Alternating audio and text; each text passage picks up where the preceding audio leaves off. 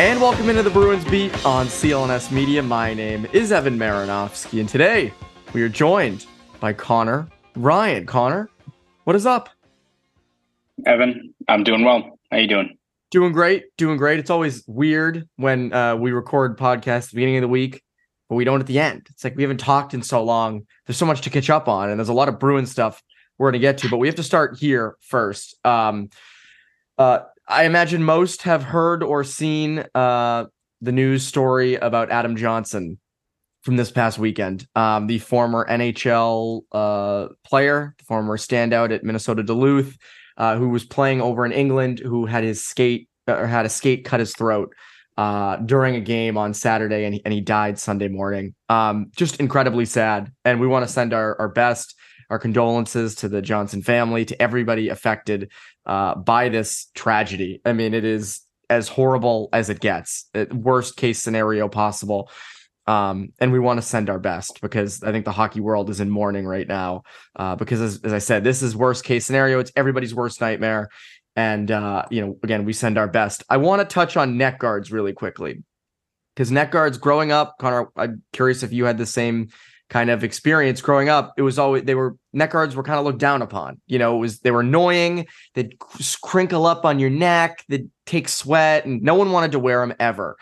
And when things like this happen, they don't happen all the time, but when they do, it is worst case scenario. And before we came on to record, the English Ice Hockey Association has made it mandatory for all players during on-ice activities starting December 31st to wear neck guards. They highly encourage them until then. The reason they're not mandatory now is just because of supply issues, which I already looked on Amazon. I looked through everyone's buying them. And you saw on Sunday, 3 Providence Bruins, including Fabian Lysell, wore neck protection. I think the debate people are going to have is, should they be mandated in the NHL? And, you can have that debate. I think NHL players should wear them. Whether or not you want to make a rule out of it, it's up to them. But it's good for their own safety.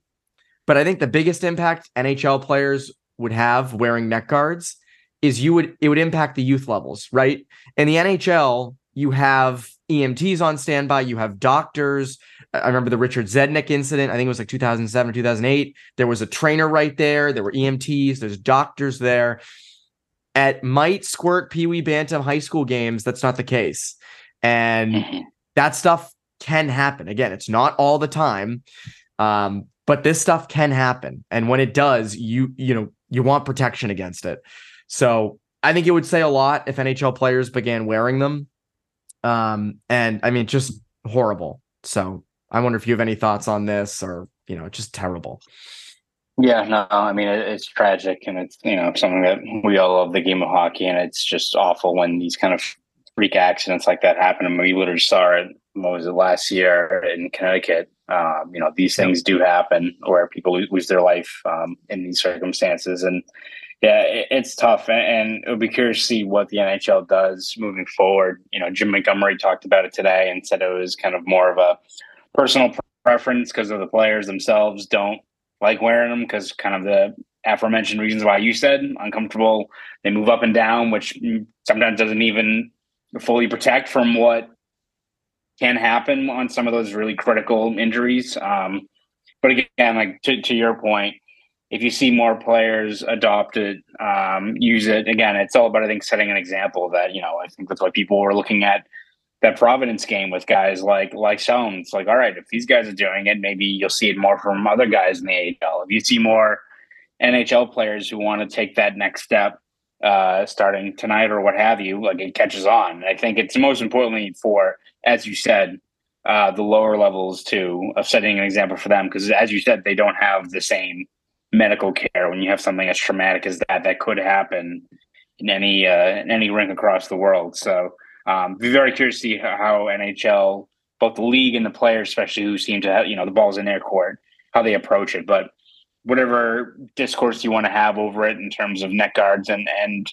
the best approach, it's awful. Like, it's just an awful situation out of all of it. And echoing what you said, our thoughts go out to Adam and his whole family and everyone impacted by it. It's just no other way you can really kind of sum it up there. It's just awful. It's just tragic, and it's horrible. And I wish we weren't having this conversation. And so, I mean, it's horrible and the most heartbreaking thing in the world, because we love this game and, we live and breathe it. And, to have a freak accident like this happen, is just terrible. And so there's just not much else to say about it.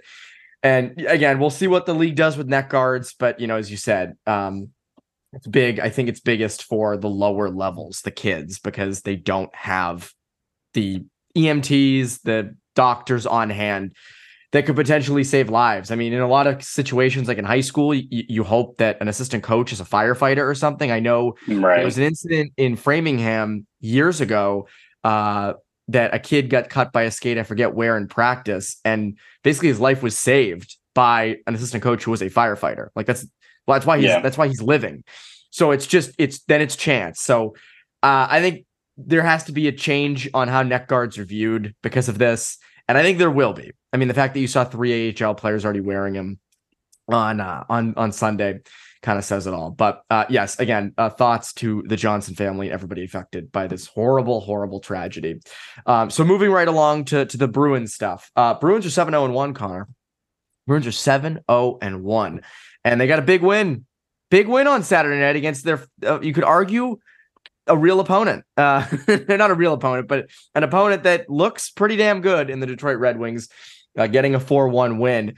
And I must ask the question, Connor, because we discussed this a lot in the offseason, and 8 games in, solid sample size. Are the Bruins a cup contender? Where are you at on this? I mean, I'm still going to put them squarely in the mix. And I think that's kind of, if you're a Bruins fan, you'll probably just take that, because I think probably a lot of Bruins fans are terrified of being the front runners or being. They don't want to get they don't want to get those hopes up. Yeah. Because again, I think, you can't overlook the start they've had, even if you want to look at the level of competition, what have you. They really, for most of that game on Saturday against Detroit, really shut down a team that was flying high, especially on offense, on the power play. Didn't give them a whole lot. If they play games like that, they're going to snuff out whoever it is, the Maple Leafs, the Oilers, any high-octane offense is going to have trouble if they play as stingy as they were in that game on Saturday. Listen, I think there's a lot to like with what you've seen from them so far. Again, the bedrock of their success is going to be their goaltending and defense, which really shouldn't have a lot of variance, shouldn't have a lot of up and down play. Like, you've got a foundation of, at the very least, you're going to be, I think, we mentioned before, I don't think this is a wild card team. I think this is a team that, barring injuries, has the personnel and structure in place to be a team that can punch its ticket to the playoffs before the last week or two of the season. How the offense comes around, how things mesh there, how things gel is going to be, I think, what elevates them into being a team that has the means to be a proven cup contender. And I think you see it in spurts with, having a guy like David Pastrnak helps out quite a bit. I think he's assisted on half of their goals this year. Not really sustainable, but it helps when you have a guy like that can, carry the scoring burden there. But whether it's finding out more chemistry around the rest of the forward core, getting Jake DeBrusk going, Matthew Poitras can continue to stick with the big club and continue to drive play. Like, if we see more of those things happen, if we see Poitras continue to play well, Coyle getting more traction in the third line, DeBrusk heating up, then you see things start falling into place, and I think you can view them as a premier cup contender right now. I think they're right on the cusp of it. I think I'm feeling pretty good, Evan, about where we were, about them being second in the Atlantic or second, third, what have you. But need to see a little bit more cohesion from that forward core before we start, elevating them into the discussion of being the team to beat, which, again, I don't know if Bruins fans want to even be that. No, why would you want that right now? They are a cup contender on the back end. Defensively, in net, like, that's how they beat the Red Wings. That's how they're going to beat the better teams. That's how you're going to compete with Carolina, Colorado, Toronto. That's how you're going to compete with those teams, because you don't have the offensive firepower. You are not up front. You are not yet a cup contender. And that's why I think they are not cup contenders in general. You do have to have both, in my eyes, to be a true cup contender, to be a team that is favored. Now, what's interesting is on FanDuel, Bruins right now are 8th for the cup. I think their odds are like plus 1,100. I know they're 8th in all, which I think is sort of accurate. That's kind of where I'd place them. It's a little high, but I'd still have them around there, somewhere in that 8 to 12 range.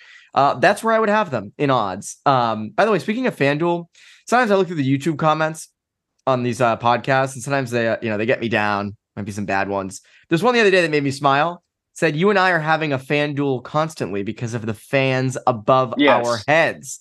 And I said, that is fucking genius. So credit to whoever commented that, because I wish every comment was as witty as that was. That was good. Also, respectfully, we have a podcast up almost every other day. So if you can't find us recapping a game after a day, click on the channel, because you'll probably find another one. Like, this will drop after tomorrow's game. And what do you know? We'll have another one on this channel the next day that will also talk about the Panthers game. So yes, everyone breathe, please. Yeah, we got enough. There's enough content to go around. It's a long season.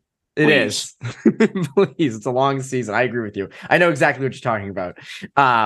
But so, yeah, I mean, I the FanDuel comment was got me laughing. Well done. It was awesome. But yeah, I mean, 8th is where I would have them. I just think, defensively, goaltending, that is your strength. That's why I'm not, we had a Halloween party Saturday night, Connor, and someone said, "Are you ready to trade Olmark?" And I said, "No, I'm not." Not there, because that's a strength of yours. And, you got to love when people have drinks with them and they start arguing Bruins takes. I'm like, all right, I argue Bruins takes enough. We don't have to do this here. But I'm not there on them being a cup contender yet. I know there are a lot of power rankings that have the Bruins like 3rd, top 5. And so far, I mean, they have been a top 5 team. They're the best team in the Atlantic, like by record and points. But I think cup contender, you have to look a little bit deeper than just kind of the first 8 games. But Connor, speaking of the first 8 games, 8 of 9 for Matt Patra. We're into that sample. And Fluto Shinzawa had a long feature on Patra last week, and had some comments in there from Cam Neely about him, whether or not he should stay or go. And everything Montgomery has said has pointed to him staying. Everything that's been said, the way the team promotes him, feels like he's going to stay. I would be floored if he went back to Guelph. I mean, I would be freaking floored. And I think there'd be revolts. You have to admit, like, there would be riots out in front of TD Garden if he were to go back. So I don't think that's going to be happening. But again, like, it continues to impress, and teams are taking notice of him. I mean, you saw him get kind of hit from behind the other night. Montgomery mentioned on Monday that Frederick is now going to play with Matt Patra to kind of be his bodyguard. He can't let everybody inside the club. It just feels like Patra's here to stay, man. Feels like that's the case. Yeah, I mean, you even look at that game on Saturday against Detroit where, I mean, he has 0 points, but you talk to Jim Montgomery, you talk to his teammates after the game, you would think he had, a couple of primary assists with just the way he was playing. And again, that's a testament to, how I think refined his game is right now, that even if maybe he didn't get a point on the score sheet, his ability to protect the puck, extend plays, a couple of plays where he's, drawing guys out of position, setting up grade A chances. Like, those are the things, we talked to McAvoy about that. Those are things you don't teach, right? A guy can be a very gifted offensive player and has a great shot and can land on the highlight reel every once in a while over this 9 games, or has a great 2-on-1 feed to set up a goal. But to that night in and night out of shielding the puck, avoiding, putting yourself in bad spots, turning the puck over, having costly plays that hurt your team down the other end of the ice. That's impressive for a guy that age. I mean, he had I think it was the end of the second period against Detroit, pretty much like manufactured an extended offensive zone time by himself off of just protecting the puck. He had that one play on Thursday against the Ducks where draws 2 guys out of position, gets Cam Fowler, and I think it was Ryan Strome following him, feeds it back to McAvoy, leads to pretty much a wide open shot for one timer for Grizzly for a goal. Like, again, gets to the secondary assist on that, but even if it was another touch pass or something, like, he's the guy who sets those things up. Like, that's what he's already showing at this level. He's playing with a lot of confidence right now. So it's not only the fact that I think he's passed every test the Bruins have thrown his way. It's not the fact that he looks like an NHL player. Like, there's also the Bruins kind of need him.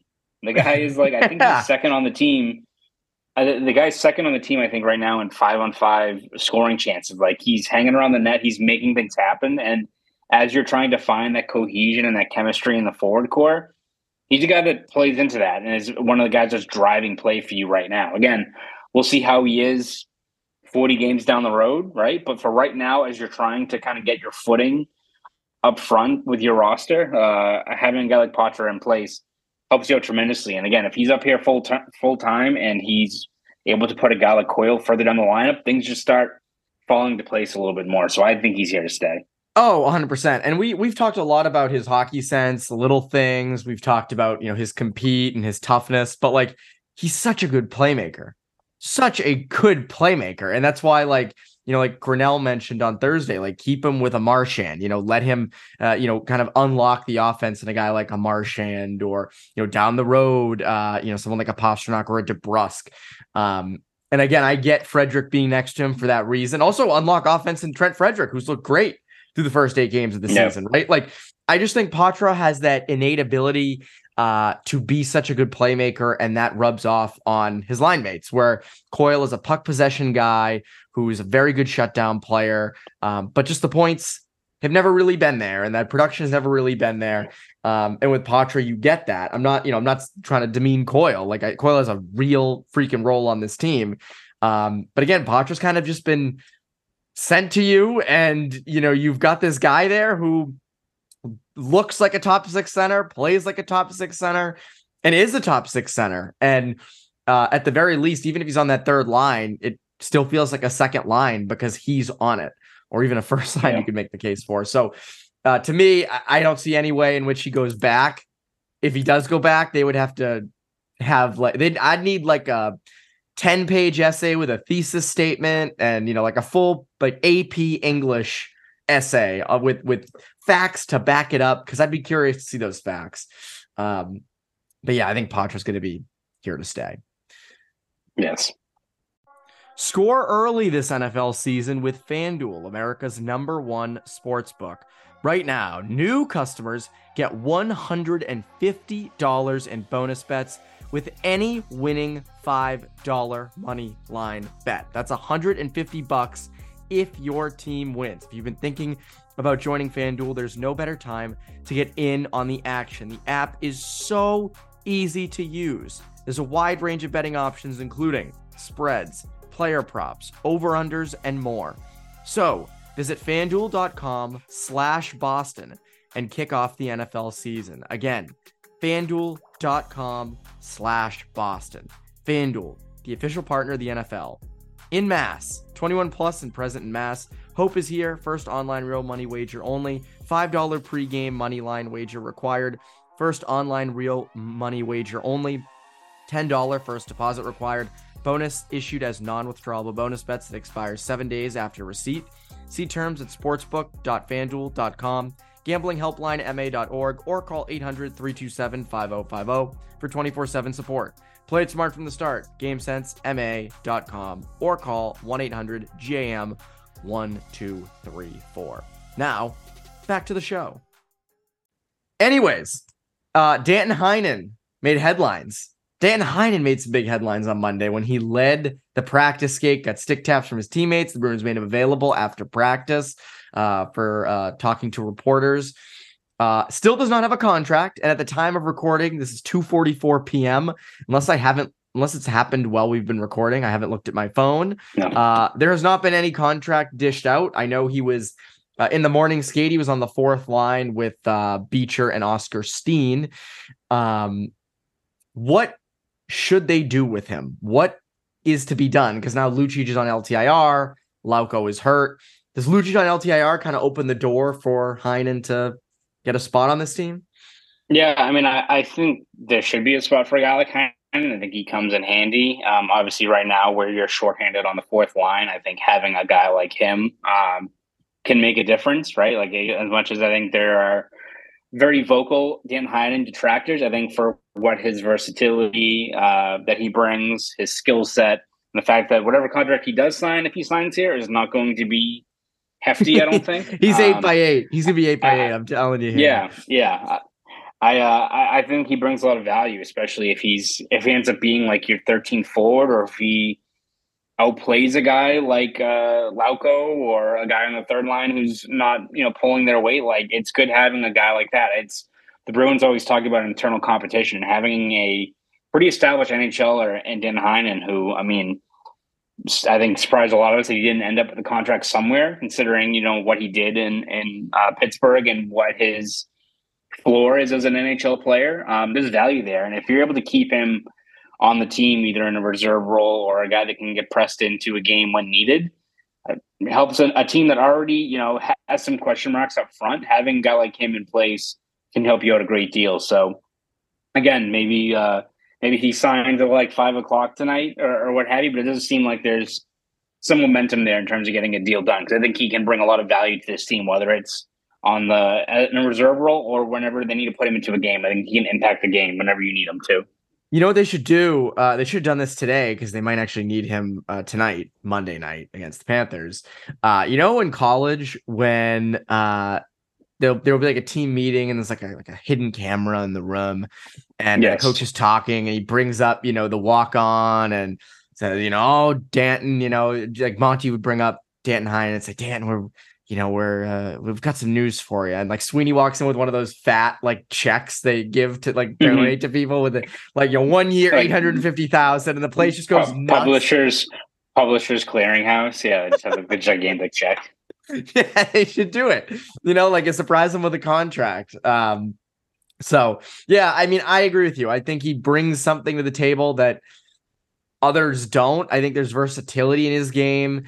You can I think there's even a route. We've talked about this. Feels like 5 of the top 6 are kind of set, but there's that one spot left. Is it Van Riemsdyk? Is it Frederick? Is it Geeky? Is it Coyle on the right? Is it, there's so many different options. Heinen's a guy that could play his way into that. Now, again, I'm not saying that's going to happen, but you never know. He's in a good situation. Montgomery likes him a lot from his time with Denver. Like, I think there is an opportunity there. There's higher upside with a guy like Heinen than, some of your other guys in that bottom 6. Who knows? Maybe it doesn't work out. Maybe he never finds a spot. Who knows? But I just think there's that potential there. It's like when you add someone in fantasy football on like a bad team or something, and it's like, there's always that chance. There's always that chance that that so-and-so goes off.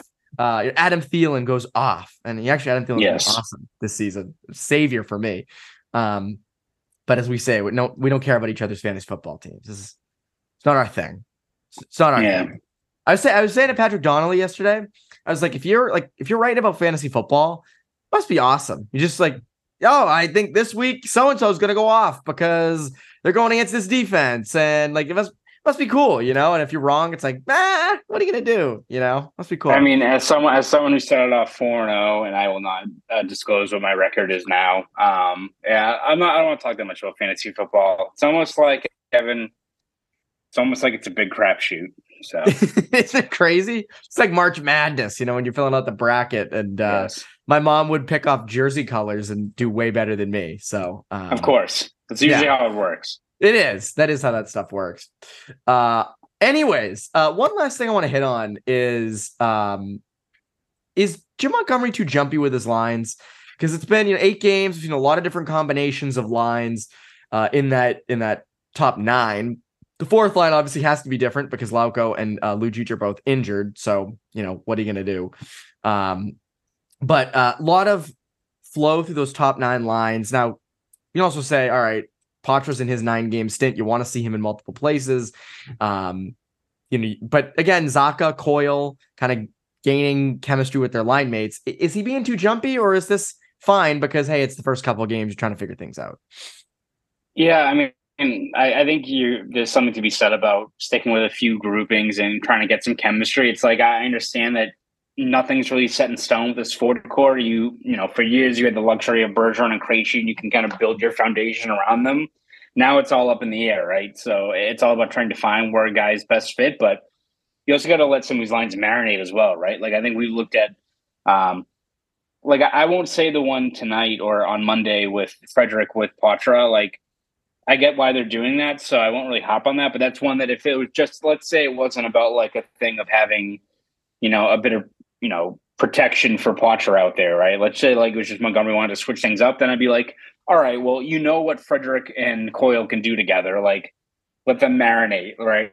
Like, you let them build some chemistry, you know, whether it's Poitras with another group of guys or like getting DeBrusque going. And he's a guy that you need to start, you know, delivering at 5-on-5 play. And I don't think it's really helping him that he's kind of doubled all up and around the lineup as well. So, yeah, I understand that, you know, it's still early in the season, but I do think that there's something to be said about letting some of these lines get some chemistry together, right? It'd be one thing that if this team was 3-4 or 2-6 like the Patriots or something like that, and you have a situation where, you know, these lines aren't doing well and and you know, maybe not panicking, but you're not getting results out there. You have the luxury of having a very good goaltending grouping, really strong defense that you can kind of have the luxury of letting these lines kind of sort themselves out, and barring, you know, a line being out there and they're getting hemmed in and the shots are 8-0 for the opposition. Like, I think there's something to be said about keeping some of these lines intact and seeing what you have as opposed to continuing to kind of jumble them up. So we'll see. Maybe that changes once, you know, we get more clarity with Heinen or Poitras and whether he's staying here or what have you. Like, maybe that impacts the game a little bit. But until then, it does seem like a lot of that turnover, a lot of that switching in and out can lead to some issues for the Bruins in terms of trying to just get some cohesion, which is what I think they're kind of missing right now up front. Yeah, and I think you'll see a little more, obviously, Monday night against the Panthers, Toronto, Detroit, Dallas, New York, Islanders are the next 5 games coming up. So again, you're going to be facing some lottery teams to some non-lottery teams.